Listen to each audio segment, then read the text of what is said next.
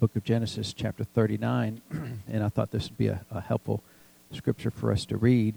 So this is talking about our friend Joseph, and we know the story of Joseph, right? He was one of the 12 sons of Jacob, and you remember that the Lord gave him a couple of visions, right, of the future. And then what did he immediately do once the Lord showed him these visions? He told his brothers, right, hey, you all going to serve me. And so that went over really well with the brothers, right, because they were glad that the older brothers were going to serve this younger brother, right, and they were thrilled about that. No, they threw him in a hole, right, and so we ain't serving you, we're going to throw you in a hole. And so the thing is, did the Lord tell Joseph to share that dream with his brothers? And people say, oh, sometimes God will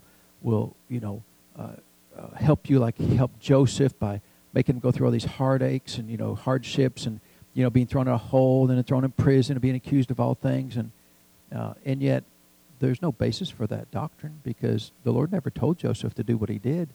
And so he did it, and of course people reacted negatively, which is a complete shock, right, that people would react negatively that they're going to serve you. And then really the truth of it is, from a doctrinal standpoint, the Lord caused Joseph to be successful in spite of his actions. Amen. And it took him many years to get to the position. He could have been like Daniel. You remember Daniel? He just, they were looking for somebody that would interpret a dream, and Daniel said, I can do that. And then as soon as he did, they increased Daniel's position in Babylon there because of his wisdom with the Lord. He didn't have to suffer. Now, he went to the lion's den, but it was after these things, not before these things. And so, a lot of times people, I'm going through a Joseph experience. Oh, so you're out of the will of God. So you're saying things that God never told you to say. Well, you need to repent from that probably, and then the Lord will take care of you after that. But the Lord did he was gracious to Joseph, amen, and even in spite of our faults, the Lord's able to cause us to be successful. And so that's the good news about it, amen. And so after all these difficulties, I think, in fact, he's got some more difficulties coming along the way here. But in the meantime, he gets down here to Genesis chapter 39, and he got to Potiphar's house. And it says here in verse 5, it says, "And it came to pass that from that time that he had made him overseer in his house, that Potiphar had made Joseph overseer in his house, and over all that he had, that the Lord blessed the Egyptian's house for Joseph's sakes, and the blessing of the Lord was upon all that he had in the house and in the field." In fact, it says in verse 6, and he, Potiphar, left all that he had in Joseph's hand, and he knew not aught, he didn't know anything that he had, save the bread which he did eat. And Joseph was a goodly person and was well favored. And so this is the story of a man of God who helped an Egyptian. Now, the Egyptians, remember, Egypt was a type of the world, right? It's a type. We came out of Egypt, amen? We came out of the world. So Egypt is a type of the world. And here, Joseph blessed a man that was from the world because of his wisdom and because of the grace upon his life, amen? And it's perfectly fine. Sometimes people struggle as Christians. Should I work for a company that's not a Christian company? Well, Joseph did. He worked for Potiphar. He wasn't a Christian. He wasn't, of course, nobody was Christians then, but he wasn't a member of the household of Israel. He wasn't a member of the covenant of God. And yet the Bible says that Joseph blessed him, right? That he was blessed, that Potiphar was blessed because of Joseph. And really, that's the way you should think, that because you are an employee somewhere, that your company is blessed because you are there. And I think that, like when I travel, I think when I arrive on an airplane, all these people on an airplane don't know how blessed they are because I've arrived. And I don't think that in an arrogant way. I just think that is, I'm a child of God. I'm a covenant member of the household of Israel. And because of that, I'm blessed. And people around me are blessed just because I arrive. Amen. And that's nothing on me. I'm a carrier of the grace and mercy of God.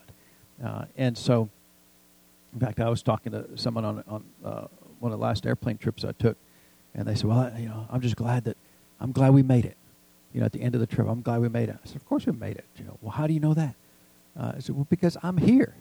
If I'm here, we're going to make it, because the Lord promised me a long life, and I've not lived a long life yet. So that's all I got to know. If I haven't lived a long life, then we're going to make it to the other side. Amen.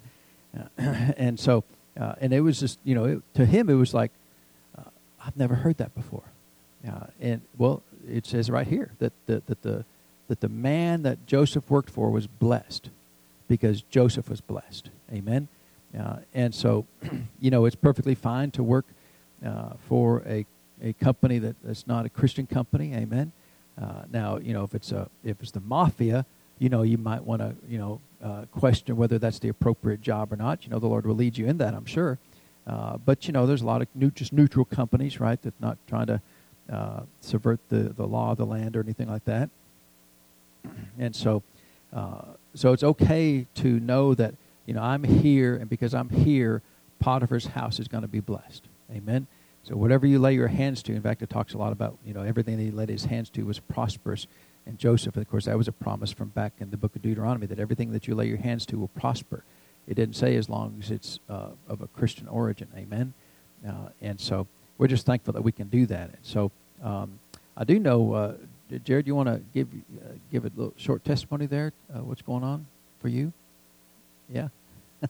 So what's going on with you?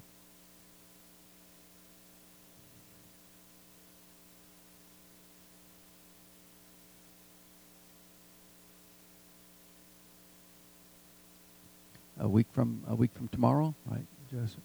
What's your position? You're an engineer, right? So Joseph. So Jared starts as an engineer a week from Monday, right? So that's the whole point of that there. And so congratulations, Jared. And of course he worked for years to obtain that engineering degree, and we're thankful that his desire was to stay here in Dayton because he believes that's the will of God. Well, if that's the will of God, then the Lord's obligated to find him an engineering job in Dayton. Dayton is not exactly a metropolis, amen. And for him to find an engineering job, a good engineering job here in Dayton, is a real blessing of the Lord, amen. Anybody else got a testimony they want to share before we go into praise and worship today? Yes, sir.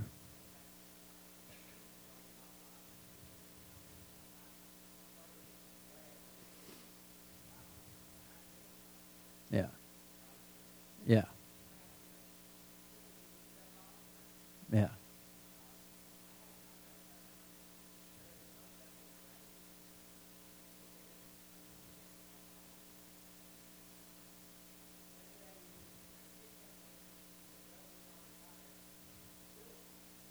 Yeah.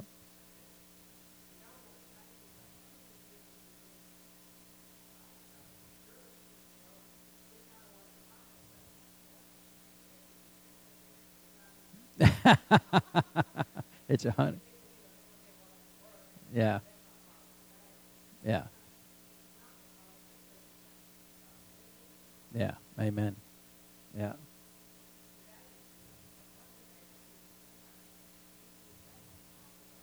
Yeah. Amen. Yeah. Well, we're the carriers of the Lord. Amen. And so, because we've arrived, and that's, of course, that's the story right there. We see that with Joseph. We see that with Daniel. We see that other men and women in the Scriptures, because we're here, because we carry the power of God with us. Amen. Now, there's no inherent blessing because of me personally, but I'm a carrier. Amen. Because of that, then the people around us are blessed. And so, anybody else have a testimony they want to share?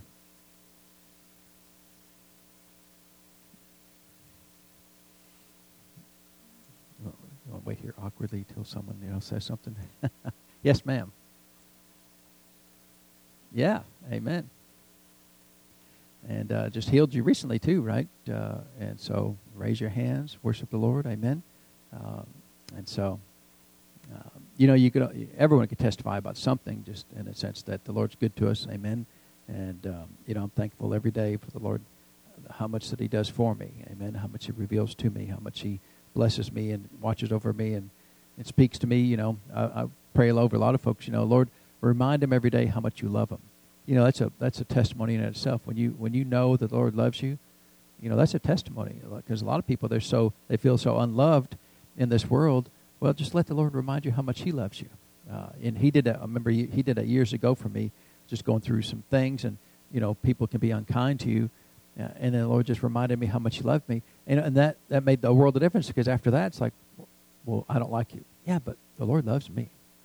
Yeah, but I don't like you. Okay, but you don't like me, but the Lord likes me, so what your comments really have no impact on my life after that, right? It never bothered me when people do, I don't like you. Well, okay, that's really you missing out, right?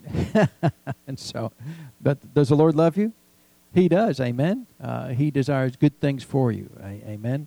Praise God. Well, let's stand and greet each other for just a minute, and then we'll get into praise and worship.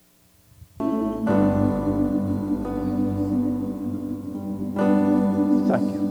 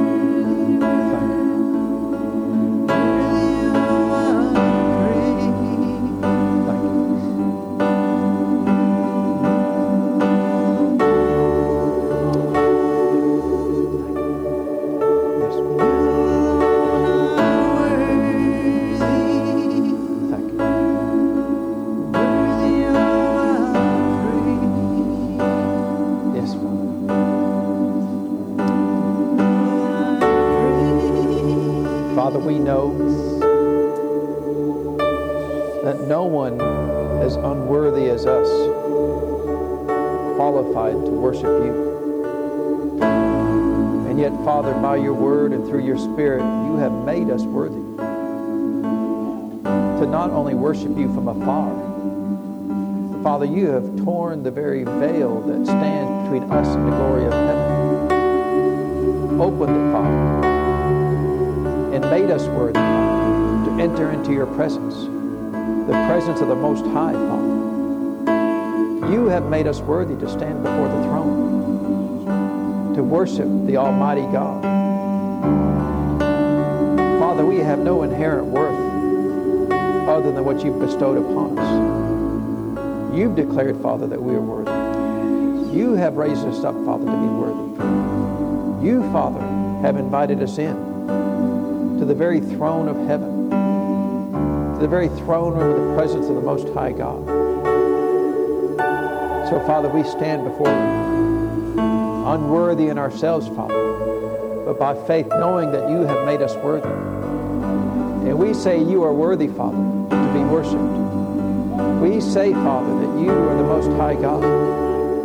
You, Father, are the great King of kings and the Lord of lords, worthy of all majesty and honor and glory, Father.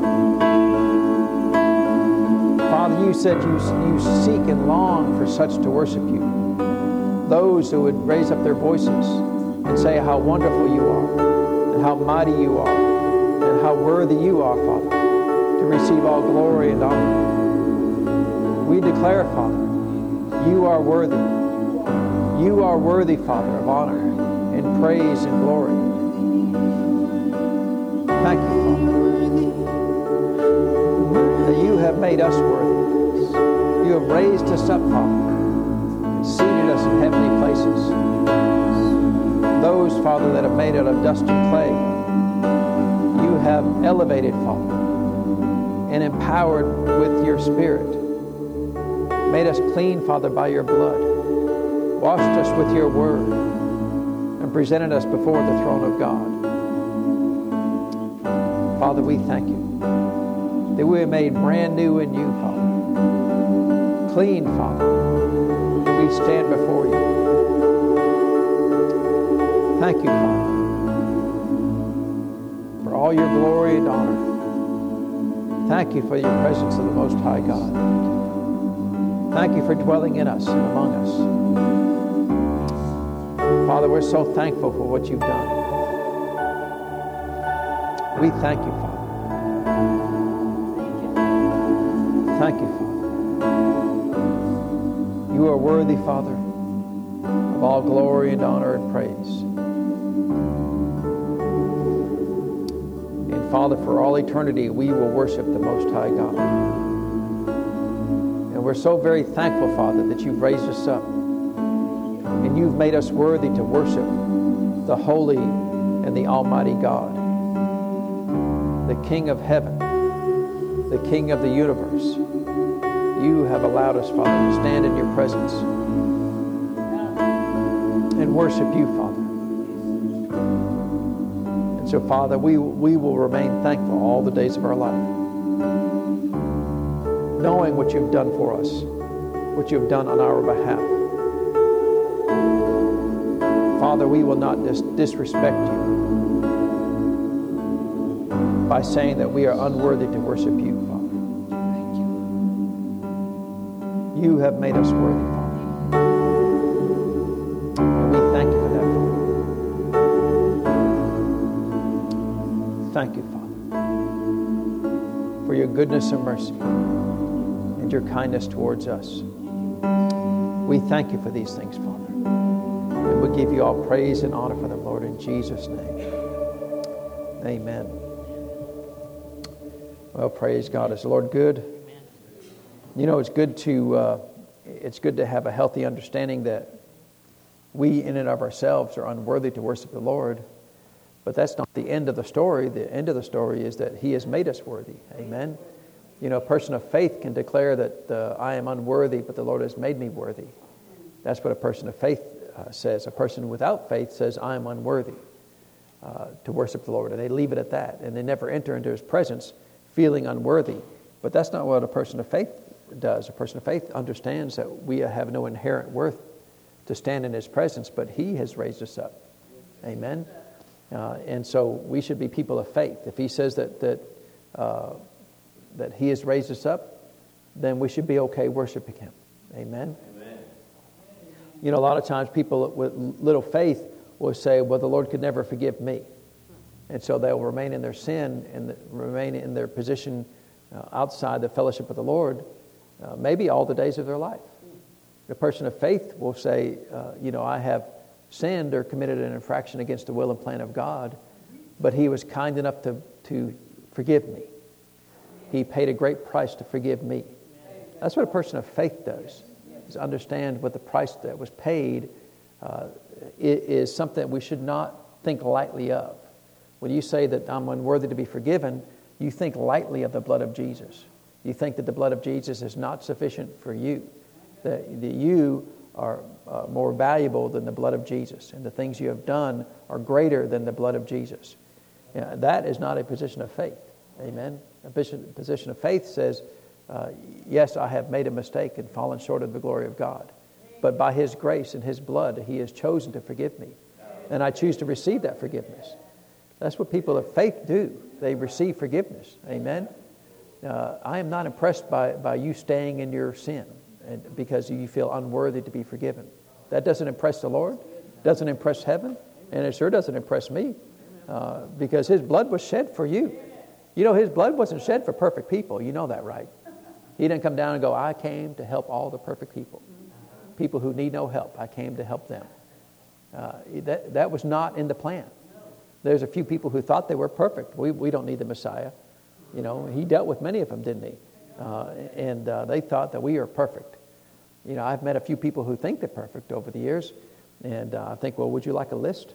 You know, I could give you a whole list right now that proves you wrong. Amen.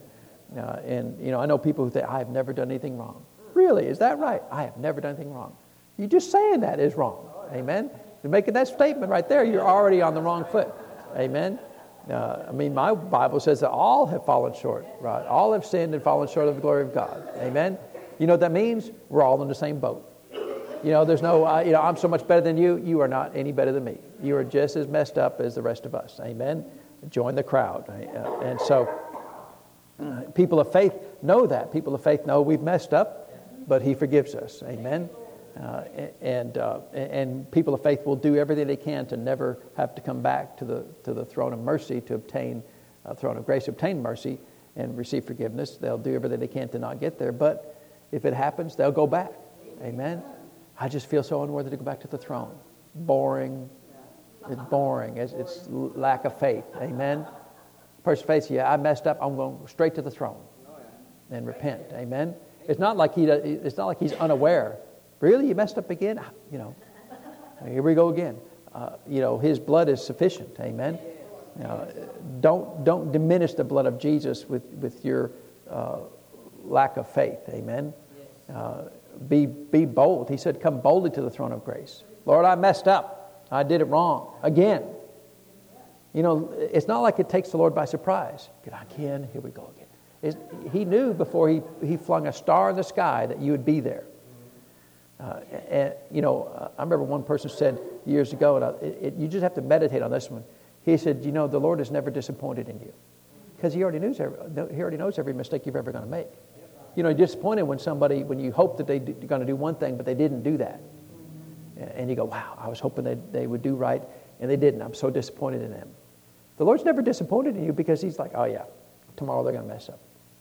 But I'll be here, and when they come, I will forgive them. And so, oftentimes we are disappointed in people around us. You ever been disappointed in somebody? I'm so disappointed in you. I think I've said those words many times, But the Lord never says those words because He have to be taken by surprise to be disappointed in you. Amen.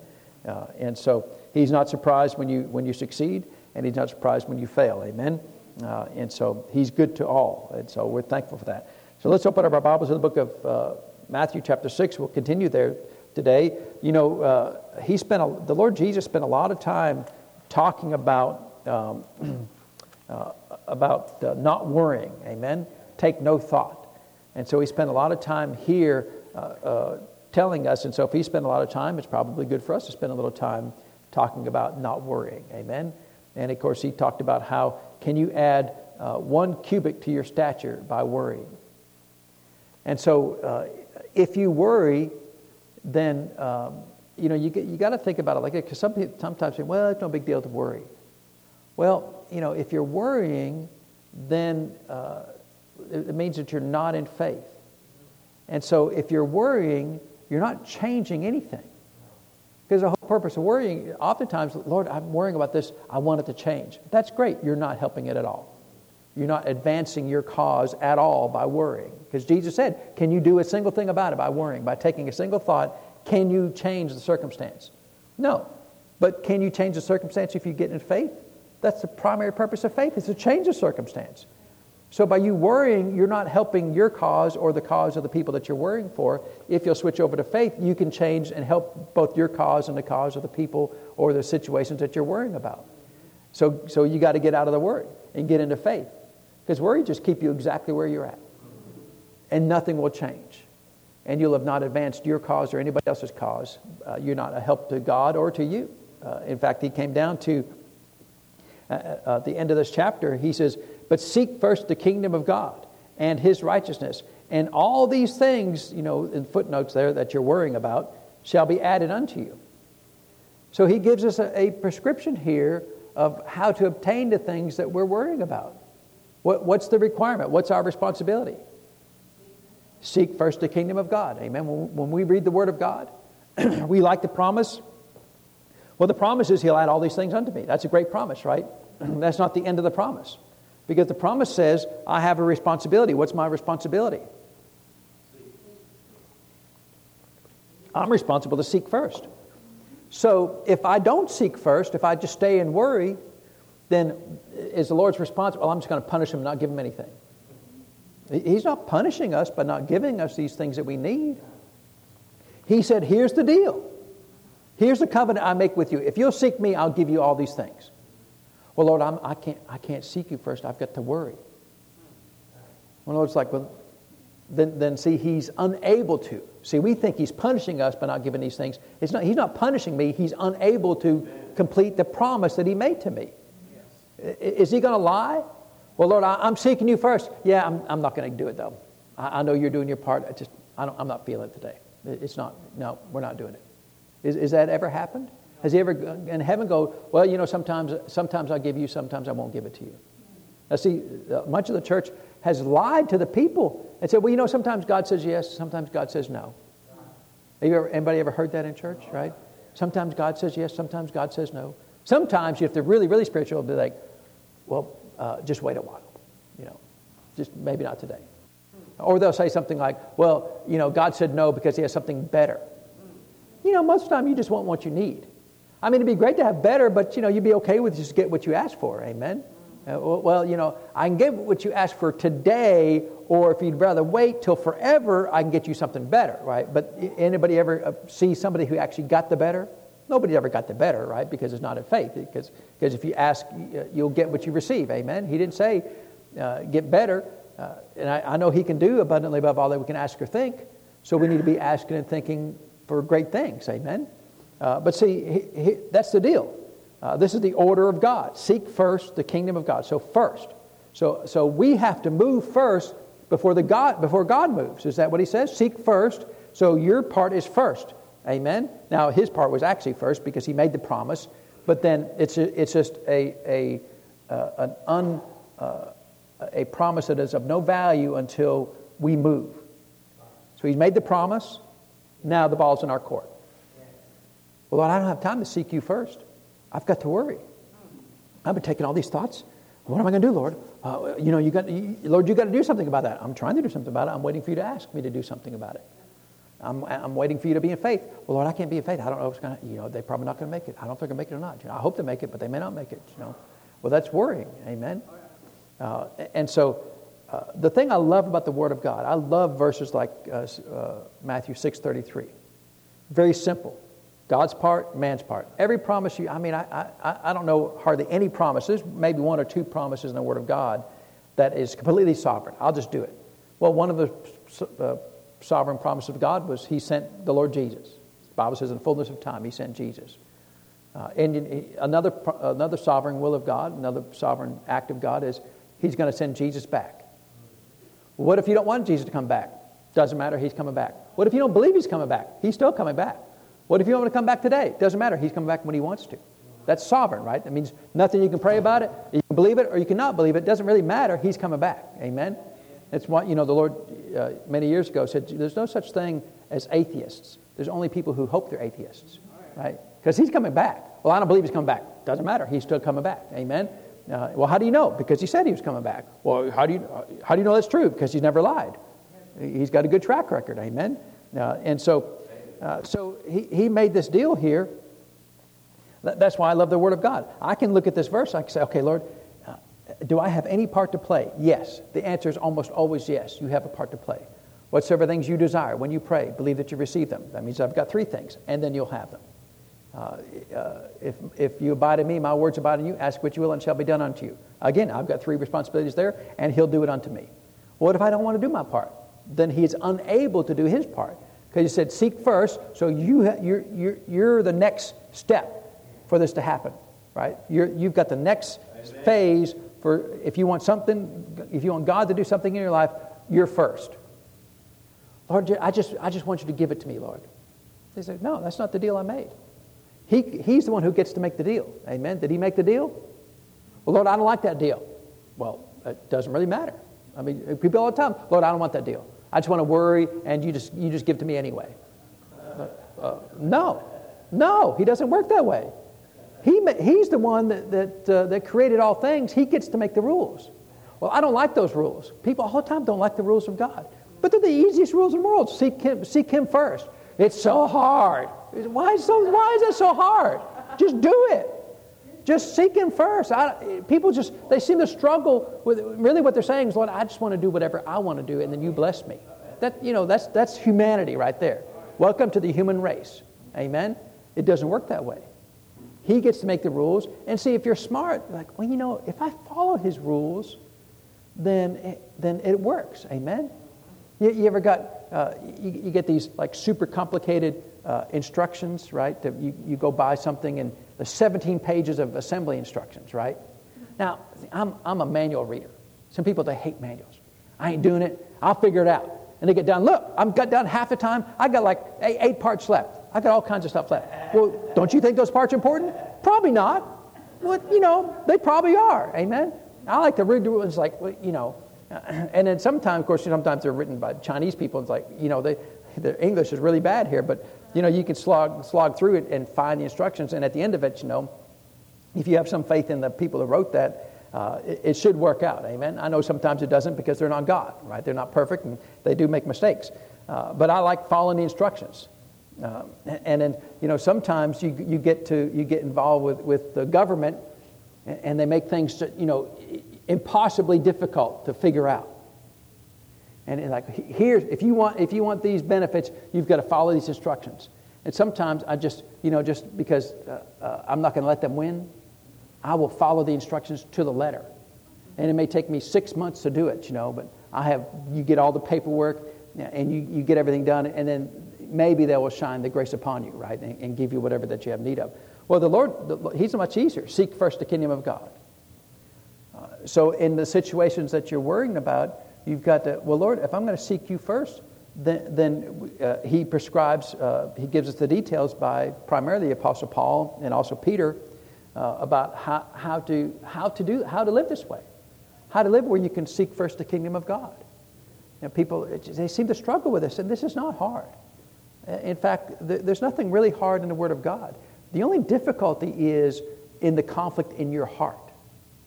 It's not in following the Word, it's that you don't want to follow the Word, that you would prefer to stay in your worry, to stay in your fretting, stay in your anxiety, and just the inertia of life that you've been, well, I've done that all my life. Well, you know, are you breathing air? Well, yeah, then you can change. I mean, that's the only requirement to you to being able to change is, are you breathing air? Everybody in here breathing air? I've held my breath for 18 years. That's amazing. No, you've been breathing air. Then you're qualified to change. Amen? And so, you know, how do you seek first the kingdom of God? He said, if you do that, all these things will be added unto you. Now, this is a situation where sometimes you don't even have to ask for these things. Just as a benefit of you following the will of God, He'll give you some things. But then we see other scriptures that you do need to pray about these things. So let's see what the Word of God says. Let's figure out how we live in such a way where we never worry again. And the scriptures are clear, plain. Never worry about tomorrow, about your bank account, about your car, your kids, your job, you know, the economy. There's nothing that you can find in this earth that you can say, yep, got to worry about that. God will not come through. I'm going to have to worry about that. I'm just going to have to spend some time and wringing my hands and sweating and staying up at night and not sleeping because of this thing. Well, that's not a thing, right? When I was in management, you know, one of the management mantras they would say was, what keeps you up at night? That's what we need to focus on. I'm like, nothing keeps me up at night. I sleep good every night. You don't worry about anything? Nothing. Wow. Then there's nothing for us to do, right? And of course, you know, people, they make the biggest deal out of the smallest things. Amen. It's like, well, look, I mean, yeah, we got the paint wrong. Nobody's going to die. Oh, we got to get that paint right. Okay, we can get it right, but it's not worthy for me to sweat about it at all. Amen. We'll just fix it and go on. Amen. I've been in meetings before, and they'd say, well, who is at fault for this? It's like, that is not an important question right now. What's important is, how do we fix this? We can deal with whoever did this and why they did it later on. That's not the priority right now. Amen. I'm not going to worry about that. I'm not going to worry about anything, but so many times people want to find things to worry about. And there's plenty of things that in the natural realm are worthy to be worried about, but not from the spiritual standpoint. There's nothing in this life that you can find that's worthy for you to spend a minute of worry about. Because if the Lord really does provide for us, does He provide for us? Then is there anything that you can find that, well, I'm going to have to worry about that because God might not come through? Didn't he say, seek first the kingdom of heaven and his righteousness? And how many things will be added unto you? All these things. Is that not a promise? Did he say those things? He did, right? And so we get here in Philippians chapter 4. Now, the book of Philippians is a great book. We've been actually going through the book of Philippians on Wednesday nights. And I think we've only been on it like 3 years, something like that. We'll get through with it before Jesus comes back, I'm pretty sure. And so unless people are praying, come quickly, Lord, and then we won't get through with it, it's your fault. But you know, where was Paul when he wrote the book of Philippians? Anybody know? He was in prison, right? And so he's in prison, and so let's start out in a wonderful verse 4, Philippians chapter 4 and verse 4. Rejoice in the Lord always, and again I say rejoice. Now, where was he when he wrote this? I got nothing to be happy about. I am in the Roman prison. You know, Roman prisons were not like our prisons. Amen. We took a cruise one time and stopped on the island of Malta, which is where I guess Paul was stranded there one time, and they showed us some of the jails, the prisons there. It's a hole in the ground. I mean, it's just literally they just dug a hole and they put some metal bars on it, and that's the prison. That's it. There's no air conditioning. There's no TV. There's no bed. It's just a hole in the ground. And they throw you in a hole in the ground, and they put a bar in front of you so you can't get out. And so that's the kind of prison that Paul spent time in when he was in Rome. Now, other times he was in house arrest. But even when he was in house arrest, they would chain a Roman soldier to him, which would be really awkward, right? I mean, you got to go brush your teeth. You got to go, do other things. And hey, Bob, we got to go, or, Bob, Jimbo, right? We got to come up with good names. Jimbo, Jimbo, we got to go take care of some business. Come on, let's go. I mean, what if he don't want to go? It doesn't matter. He's going, right? And so in the midst of that, he said, rejoice in the Lord. How many times? Always. So is there a situation where it would be inappropriate to rejoice in the Lord? Well, things are looking really bad, Lord. There's no way I can rejoice. I mean, Paul was in prison when he wrote this. Rejoice in the Lord how often? Always. Amen. And so then, of course, he said verse 5 there. Verse 6, though, he comes down, verse 6, 7, and 8, some of the most amazing verses that you'll find in the New Covenant. He says, be careful for nothing, but in everything by prayer and supplication with thanksgiving, let your requests be made known unto God. And Jared, would you bring up the amplified version of verse 6 there? We don't usually use the word being careful for things there. The amplified version says, do not fret or have any anxiety about anything. Is that what it says right there? Do not fret or have any anxiety about anything. So on the list of things that you could worry about, which things are qualified that you could worry about according to this verse? Nothing, right? Do not fret to have any anxiety about anything except for your kids. That's okay, right? Except for your paycheck. Well, that's okay because, there's a footnote right there, right? It says, do not fret to have anything anxiety about anything unless it's your kids. Well, then it's okay. Is that what it says? No, so our responsibility is to read the Scriptures as humble students of the Word and say, well, Lord, if you said to not fret or have any anxiety about anything, then nothing I worry about or nothing I'm anxious about or fretting about qualifies to override this verse. So if you do find things that you will be anxious about or that you will fret about, then you're out of the will of God. Are we in the will of God if we follow this verse? If we don't follow this verse, are we in the will of God? Well, no. So if you're out of the will of God, then we've got to straighten up. Amen? So do not fret or have any anxiety about anything. Well, I mean, that's easy to say. But why would we have the reason and the ability to not worry about anything? Well, he tells us why we don't have to worry about anything. Because, well, you can't just not worry. Well, sure you can. Right? Again, any doctrine that says you don't have a choice, not correct doctrine. Amen? You can't just not worry. You can just not worry if you want to. Just a second. I mean, it doesn't even take long, like a second, right? I mean, on a slow day, we'll give you 2 seconds. But anytime you want to not worry, you can just not worry.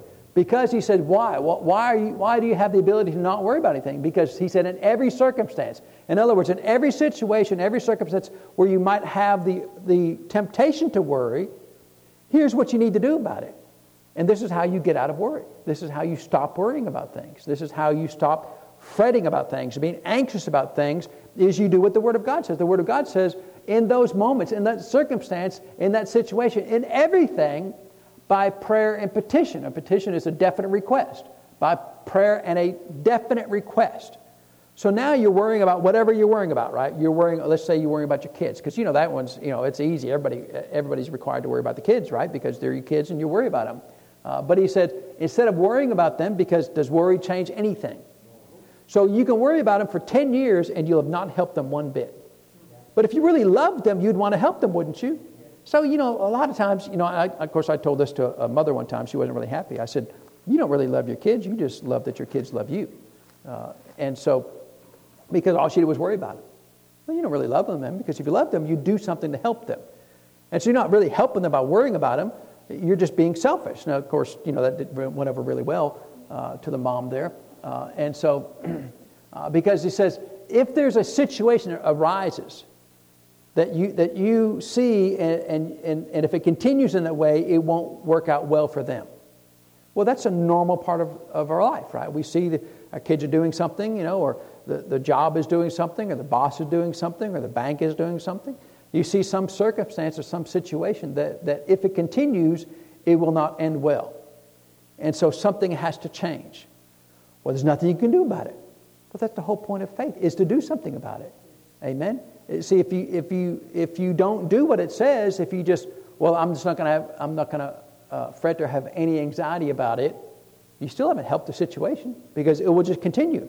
And see, that's where a lot of people get to, where instead of doing something about it by faith, they just have a non-caring attitude. Well, I don't care if it all burns down to the ground, nothing to me. Well, that's really great, except for the people that were needing to take advantage of that or needing to be helped by that. I don't care if my job fails, nothing to me. Well, what about all the other people that don't know anything about faith? You got to help them a bit. So not worrying or not fretting, that's not what it says. It doesn't say don't fret or have any anxiety about anything, period. It says do something about it. Change the circumstance. And so we don't need to have a non-caring attitude. We need to have a caring attitude. We care enough to do something about it. Amen? And that's really the job of the New Testament Christian, Spirit-filled, faith-filled Christian, is to do something about it. Make an impact in your life. Amen? Well, how do you do that? Well, he tells us right there, by prayer and definite request. So definite request is this, well, Lord, just, do something. I'm trying to do something. What would you like me to do? Just anything, Lord, just anything.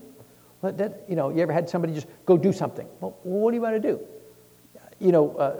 Sometimes, because my makeup is, I like clarity, right? You want me to do something for you? Well, what would you like me to do? And some people, they don't like it. Well, go paint the wall. Okay, what color would you like me to paint it? Well, I don't know, just a color. Okay, well, would you like, eggshell? Would you like flat? Would you like semi-gloss? Would you like high gloss? I don't know. It's like, okay, but it's your stuff, right? If it's your stuff, I need someone. Well, just do things. I need a definite help here, right? I need a specific. You want me to help you, but I need some specific. What exactly would you like me to do? And that's what the Lord's asking us. He said, I need you to tell me exactly what you want, a definite request, not just a general request. Lord, bless them. That's great, and that's fine to pray that on occasion. Lord, bless them. Okay, in what way would you like me to bless them? Look, I don't know. But just, something, right? Make them taller. I don't know, make them smarter. Well, some things take a little more prayer than other things, right? So he said, to not have any anxiety. Well, that's great, but that's not the end of it. Then we need to go and we need to, through prayer and a definite request, with thanksgiving. Remember we talked about being thankful? Well, we'll talk about thanksgiving in just a minute. Continue to make your wants known to God. So, Lord, here's what I want. I want you to protect them, to keep them safe, keep them alive, Lord, long enough for them to see your will and plan for their life. I can't tell you how many times I prayed that prayer for people. Lord, keep them alive long enough. Protect them. Watch over them. Because you can't say, Lord, change their mind. He can't do that. He will not override anybody's will. But what he will do is he will reveal to them, if you stay on this path, it will not end well for you. He will give them the revelation knowledge. Because a lot of people just don't know. You think, how can they not know? Because some people are just stupid. Right? They just don't, they think this is good. I'm doing good. Right? What's the last thing that the redneck says? Ha, watch this, right? And then that's the last thing because he thinks it's going to be good. Lord, show them, right? And of course, in the South we say, Lord, bless their heart, which means, Lord, they're really stupid, and show them how stupid they are, right? And so sometimes a definite request, Lord, show them that the path that they're on will not end well for them. A definite request, Lord, they told me that they're going to fire me from this job or lay me off this job, and then you got to decide what do you want. I was trying to help somebody with this a while back, and they were about to lose their job. I said, well, what do you want? Well, I guess I want to keep my job. Well, there's no guessing. You got to know. So, well, it's okay if they fire me. If not, okay. Well, then there's no definite request there. Well, then it's just que sera, sera. Whatever will be, will be. That's not what he said. He said, by definite request. What exactly do you want? Lord, I just want your will. You ever get people, you go to the restaurant with them, what do you want? I don't know. Well, okay, how old will I be when you know? How long are we going to be here? Because you got to know, right? I mean, the waitress comes and you got to know. Well, just get me anything. And you end up with, frog eyes or something, and I don't want to risk it, just whatever. Just bring whatever. It's like, well, I don't want to, because they're going to bring you leftovers, right? And so, definite request. See, this is why you don't have to fret, because if you can make a definite request to the Lord, Lord, here's my request, to show them and to protect them and to keep them safe and sound until they see the light of God. That's a definite request. Is that not a definite request? That's a definite request. Amen. Lord, I need a job. I told you I've been laid off before. Lord, I need a job. That's as good as a job I've got, or better is fine, but I need a job. I remember when I was in high school that like a lot of people, I was ruined by listening to Kenneth Copeland, and he said, when you pray, make a definite request. And I said, okay, Lord, I need a car, and I want a car. I want to have manual transmission, right? I want to have a sunroof. I want to have a good stereo. I didn't know. I didn't care what kind of car it was. Like Ford or Chevy, whatever. I know people are like, that's heresy, right? But this is the things I wanted. I wanted these things, and that's exactly what I got, right? $750, and it was a faith car. I had to believe God every day in college, and literally I graduated on a Saturday. By Wednesday, the transmission exploded, and it was just a hunk of metal, right? But it made it all the way through. And that was when I used to carry a case of oil in the trunk, right? And I used to fill up with gas, fill up with oil. But it made it. It made it through. And so that was a definite request. With Thanksgiving, what's the Thanksgiving about? Well, if you believe that He's going to answer your prayer, wouldn't you be thankful that He's going to answer your prayer? See, remember, Mark 11:24 says, what things soever you desire, when you pray, believe that you receive them, and then what? And then you'll have them. So if you really believe that you can receive them, wouldn't you be thankful? I mean, if I said, hey, I'm going to give you $100, and I came over and gave you $100, I'm not going to give you $100, but if I did that, wouldn't you be thankful? But see, if you knew me and I said, I'm going to give you $100, if you really knew me, you knew I was going to give it to you. So you'd be thankful. If you knew me, if I said I'm going to give you $100, okay, well, have you got it yet? No, but He said He's going to give it to me, so it's coming. So you'd be thankful just like you had it.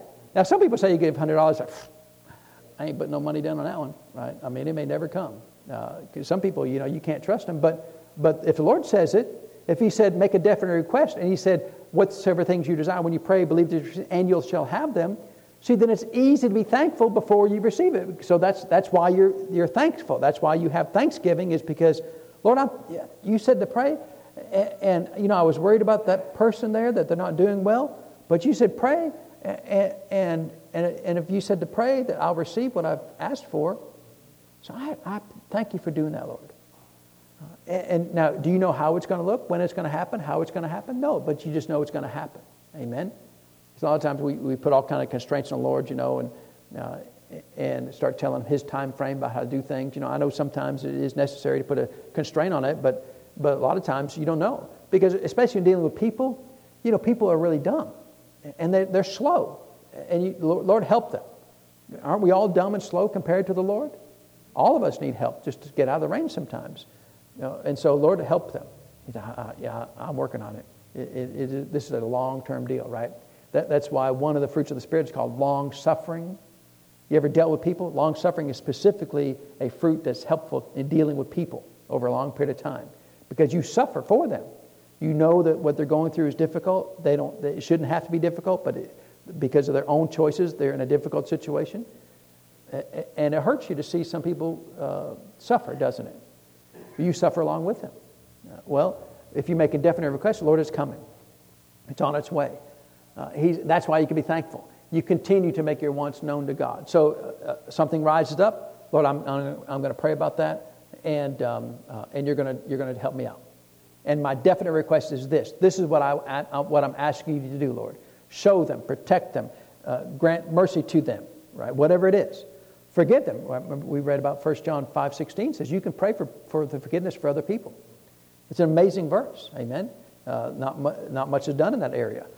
And so this is why we can seek first the kingdom of God, and all these things will be added to us, because we can do this right here. Do not fret or have any anxiety about anything, because it's a waste of time. There's no value in you worrying, because you're not helping the people you think you're helping. You're not helping yourself, and you're not helping the people that you're worried about. You're of no value to them. But if you'll not fret and not have any anxiety, and you have definite requests, now God can move on their behalf. Because he said, I can't move until you seek me first. I can't do my part until you do your part. And worrying is not our part. That he didn't give that. That's not. In fact, he told us, don't do these things, right? Don't worry about anything. Anything. So is there anything worthy to be worry about? No. You have to get that set on your heart. Doesn't matter how big, how small. I only worry about the big things. Big compared to who? Big compared to the Lord? There's nothing big compared to the Lord. Amen. And so, if you want to be successful in Matthew 6:33, seek ye first the kingdom of God, and all these things will be added unto you, and His righteousness, and all these things will be added unto you. This is how you do it. Or you follow this. Is this hard? Is this hard to understand? Or that doesn't make any sense at all. How can it make any sense? I mean, I know for some people, third grade was the 6 hardest years of school, but, this is not a difficult verse to understand, right? And so, do not fret to have any anxiety. That took a while for people to figure out that one, right? And so, this is pretty straightforward, amen? And what you'll find is the Word of God is really pretty straightforward. If you're willing to do it. Well, Lord, I can't do that. Why not? All you got to do is just do it. Just, Lord, when that worry comes up, that care, right? I mean, it's not that we're uncaring, amen? Like, remember what we said earlier, that a lot of people they refuse to just not care about anything. Well, they just have a non-caring attitude. And the world is burning around them, and they're not doing a single thing with faith to change it. They're still of no value to the Lord, not helping anybody at all. And they're really selfish people that are that way, right? I'm not going to care about anything, and I will deal with it in prayer. You want to try to bring worry into my life? I'll just deal with it in prayer. You want to not act right around me? I'll just deal with it in prayer. My boss wants to fire me? I'll deal with it in prayer. Amen? The economy wants to be run underground? I'll deal with it in prayer. And you see, once I deal in prayer, then I can be thankful. Lord, it's coming. I'm so thankful. It's coming. It's on its way. See, I don't have to wait till it's here to be thankful. I can be thankful once faith goes forward. Once faith is expressed, then I'm thankful immediately. I don't have to wait for the package to arrive. As soon as I place the order as a definite request and petition, then I'm thankful immediately. I don't have to wait till the end. I can be thankful right now. Amen? And see, if we'll live that way, verse 6, I know this is not really a big revelation, but verse 6 comes before verse 7, right? 6 comes before 7. And somehow my page got flipped here. If you go to verse 7, it says, having done verse 6 there, I added that part, right? But having done verse 6, then verse 7 says, and the peace of God, which passeth all understanding, shall keep your hearts and minds through Christ Jesus. So the reason why you can be at peace is because you have prayed. Amen? You've prayed, you've made your definite requests, now you can be at peace. Peace means being free from the ravages of war, right? Being free from the worries and cares of this world. I'm at peace. How can you be at peace? I prayed. See, I don't just not care about it. I've done what the Word says. I've prayed about it. I've seen the situation. The situation is not good. It's dire. It could be and it could end in disaster. But I've prayed. And if I prayed, I know that I received my petitions that where I ask, right? That's what 1 John 5:14 says. That if I know He hears me, I know I have the petitions whereof I've asked. So if I ask, I know that I get the petitions that I've asked for. He said, as long as it's in the will of God. Well, do you think it's in the will of God to protect people, to help people, to get people in the full blessings of the Lord? Well, sure it is. You don't have to be a rocket scientist to know that God wants to bless everybody, right? Well, except for that guy over there, right? But so if I do verse 6, see, then I can live in verse 7. And verse 7 says, let's see if I can find a good translation here. One translation says that the peace of God will garrison your hearts and minds. In other words, that you have a soldier, a guard called peace that will guard your heart and your mind, right? Because he said you guard and your heart and your mind. Because the warfare is in your mind. And some people's minds are just so full of worry. Well, see, if I've prayed and I've asked and had a definite request and a definite petition, then the peace of God will stand at that door and guard. No, worry, you can't come in. Sorry, I'm standing guard. Can I come in? Nope. No worry, can come in. But see, if you don't do verse 6, then that door's wide open. Worry just come flood right back in. Right, just come, and your whole mind gets consumed with the thoughts of that situation. And when your mind gets consumed with that thought of that situation, you're of no value to that situation. You can't help it. You're not changing it. And in fact, you're just causing your own physical grief, because worry will cause physical reactions in your life, right? Heart disease, right? Blood pressure, all kinds of things. Just as a physical manifestation of the mental state that you're in. But if you have a guard called peace garrisoning your mind and your heart, then that worry of that same situation will not come back. I'm sorry, he's already prayed about that. You can't come in. I'm sorry, he's already made petition for that particular situation. You are not allowed to come in. People, how can you not worry about that? I haven't even thought about it at all. That guard right there hasn't allowed a single thought to come back in there. Is that what the Word says? The peace of God will keep or guard or stand garrison at your hearts and minds through Jesus Christ. Well, I want to go through. You'll have to talk to the Lord Jesus about that. Through Jesus Christ, right? You think they want to go to the throne of Jesus and say, Jesus, I'm worried. I need to go and worry them. Jesus, he won't even say, you just look at him and go. It's not even worth his time to say no. They're going to come and I need a petition to go and put worry upon them. I'm sorry, he's already made a petition about that. You have no rights and privilege to do that. Is that what it says? See, some people are never in peace. Well, I can't ever find peace. Well, see, when you tell me that, I say, oh, you've not done verse 6. Well, don't judge me. I'm not judging you. The Word says if you do this, he'll do that. Well, I want the peace without praying. That's not the deal. The deal is you pray and you get the peace. Well, I don't want to pray. I just want to worry. I just need the peace to keep me from worrying. No, that's not the deal. The deal is you've got your part, he's got his part. If you don't want to do your part, he's unable to do his part. He's not punished you by not doing his part. He's unable to do his part because that's the deal he made. You ever made a deal with somebody? Hey, if I do this, will you do that? Oh, yeah. Well, then, if you made a deal with a good person, right, with a person who's got character, then if you do your part, they'll do their part. Amen? Anybody got any more character than the Lord?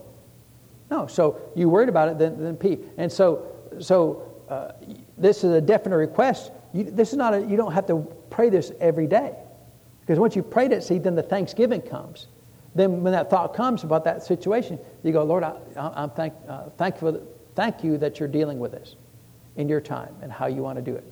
I don't have to go back and repeat my request because remember we read in Matthew chapter 6 about vain repetitions, right? About, oh Lord, I'm going to pray every day for this person. I'm not praying every day for you.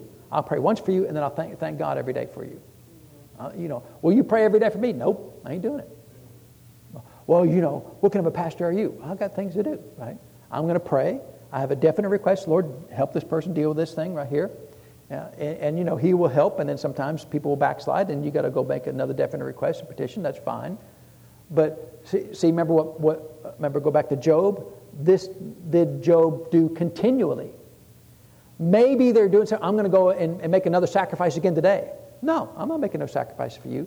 I'll pray one time for you. Then I'll be in thanksgiving for you, right? And then I'll see the answer to that prayer come. Praying about it every day is no different than worry. Praying the same thing over and over again every day is no different than worry, because you would never get into thanksgiving that the answer is coming. You know, Lord, in case you didn't hear me yesterday, I'm going to repeat it again. But that's worry. Amen. Now the problem with that is it looks like faith, right? It has the appearance of faith, but it's not really faith. Because the faith says, I prayed about it on January 3rd at 2 p.m. I prayed about it. And so, Lord, I thank you that the answer's coming. Well, why isn't it here yet? I don't know. He doesn't answer to me. He just said, if I do that, he'll do that. You know, and the timing is in his hands. And, you know, we can talk to the Lord about it, you know, have some communication. Lord, anything else I need to do? Situation, you know, let me know if I need to intervene. You know, that's fine, right? But as far as praying about it with a definite request and petition, I'm not doing it after the first time. I'm not doing it. He said that once I do that, then I move into thanksgiving, and my request will be given to me. And then in between me praying and receiving that, then peace is going to stand at that door and garrison my heart and my mind. See, worry is in your mind, so the peace of God is going to garrison your mind to guard against that worry coming back. But you still see the situation. And when you see the situation and that worry comes around that door, say, no, I've already prayed. I'm at peace about it. And so that's why you're at peace. Amen.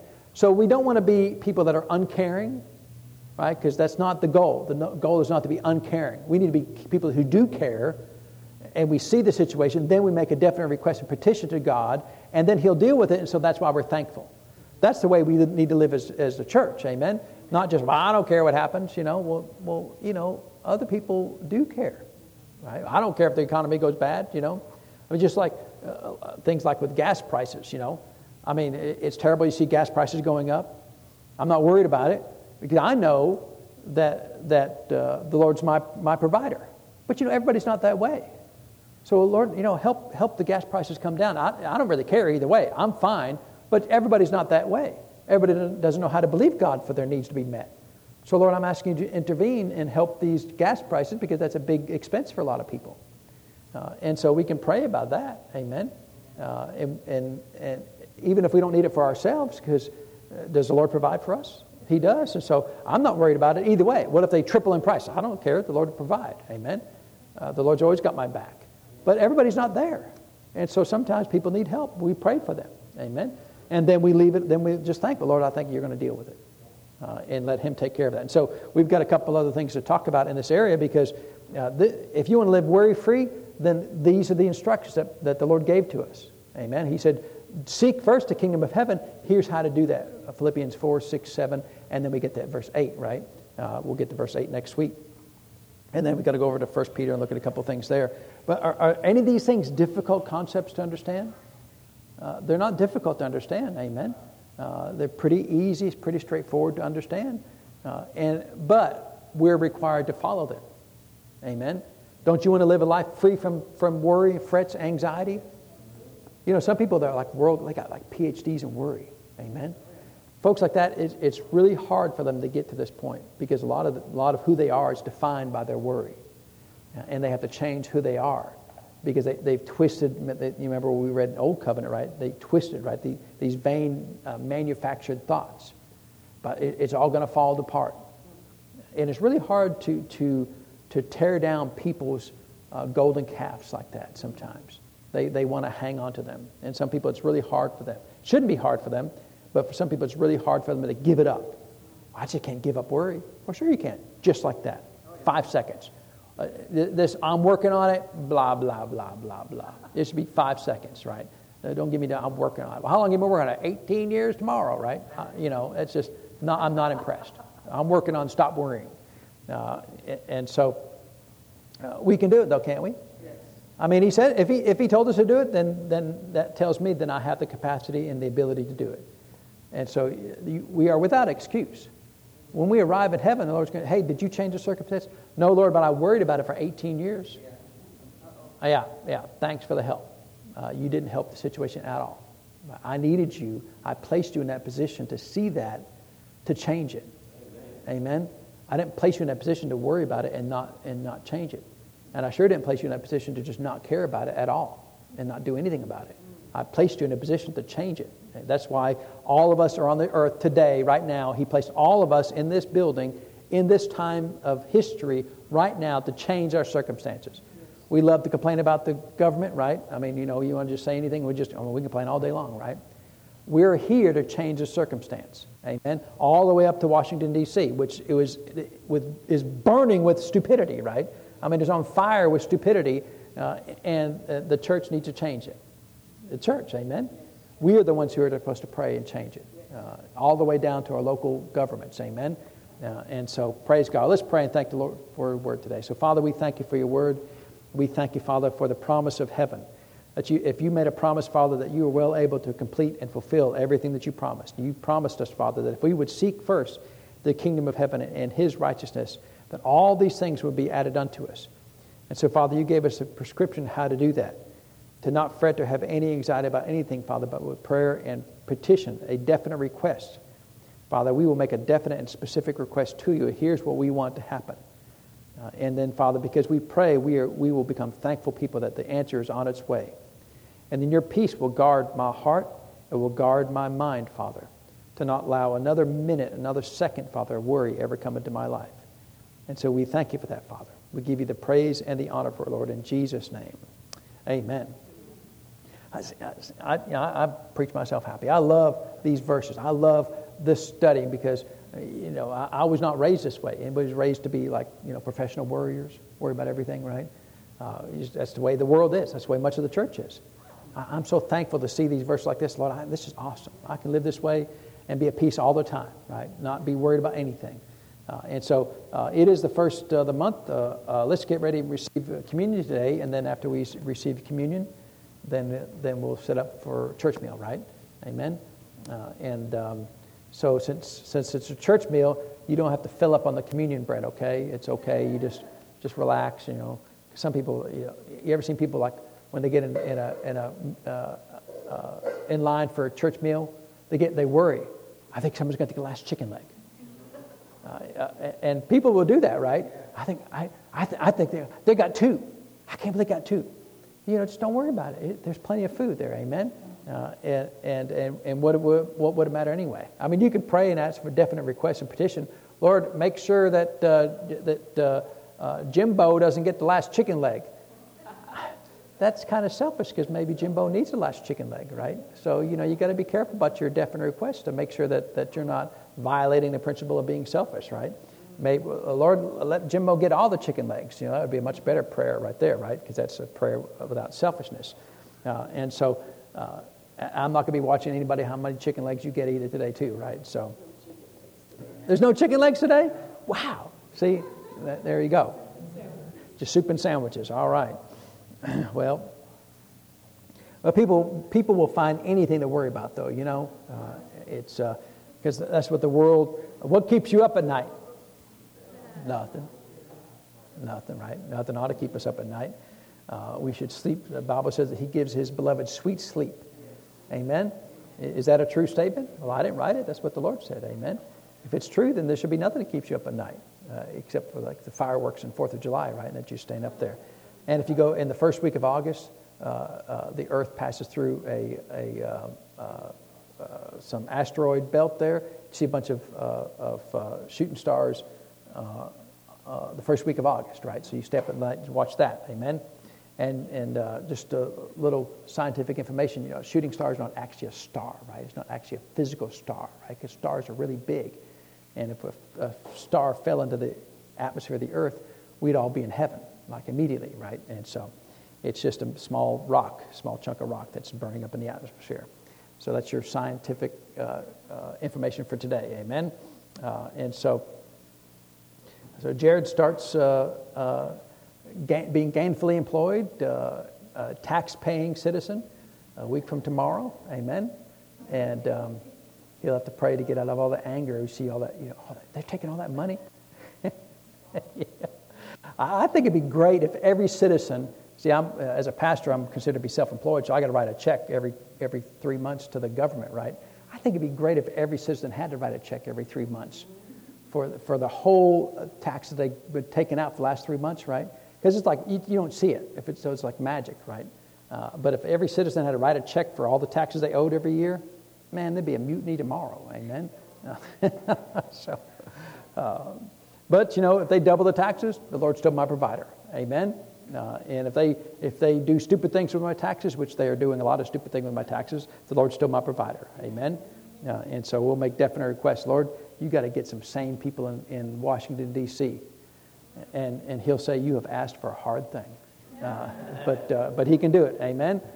And so, let's spend just a minute and thank the Lord for providing us these blessings that represents this communion. So, Father, we thank you for this bread which represents your body. You said, Father, that a body has been prepared for you. A body, Father, that was perfect. A body that was worthy, Father, to be a perfect lamb and sacrifice of God.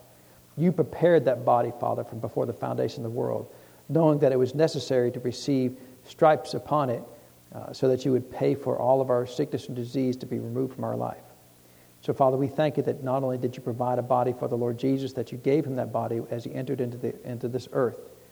And, Father, that it was worthy to be a lamb without spot or blemish, to be a perfect sacrifice to you, Father, to pay for all the sickness and all the disease that's ever happened upon this earth. And so, Father, we thank you that if you paid for the sickness and you paid for all the diseases, then I am unqualified to keep them.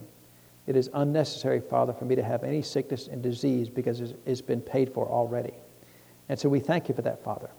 And with faith and with thanksgiving, we thank you that by your stripes we are healed in Jesus' name. And, Father, for the precious blood of Jesus, the blood, Father, that washes away all of our sins. And, Father, we stand before you clean, not because of our lack of sin, not because of our perfection, Father, but because you washed us in the precious blood of Jesus. And so, Father, we hold your blood in high regard, that it's precious and it's blessed, Father. And we thank you for it, Father. And by faith we declare, Father, that we are free from all sins, all unrighteousness, and made clean, Father, by this blood in Jesus' name. Well, praise God. Is the Lord good? There's a lot of faith that you can exercise just in communion. Amen. Faith to be free from all sickness and disease, free from all the shame and the agony of sin by the kindness of the Lord. Amen. And so we're thankful for that. Amen. And we'll get ready to receive this morning's tithes and offerings. And I don't know who's rolling the lifesavers over there on the floor there, but who's ever doing that? We'll need to pick that up before we eat lunch, right? They thought I didn't see it, but it rolled right across the ground over there, right? I saw it, so yeah, I see everything, right? And so the Lord is good, amen. Has the Lord provided for us financially? Has He blessed us with good jobs and keen minds and strong arms to earn finances in this earth?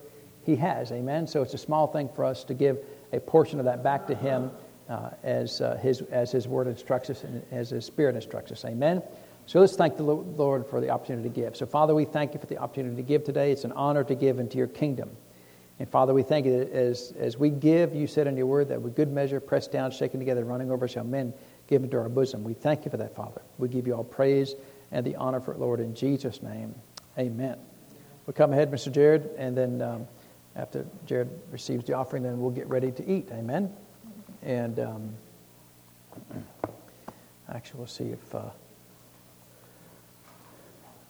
Mr. Bob, would you mind blessing the food when Jared gets finished with his, that way we can eat and not be waiting on me to do something. So,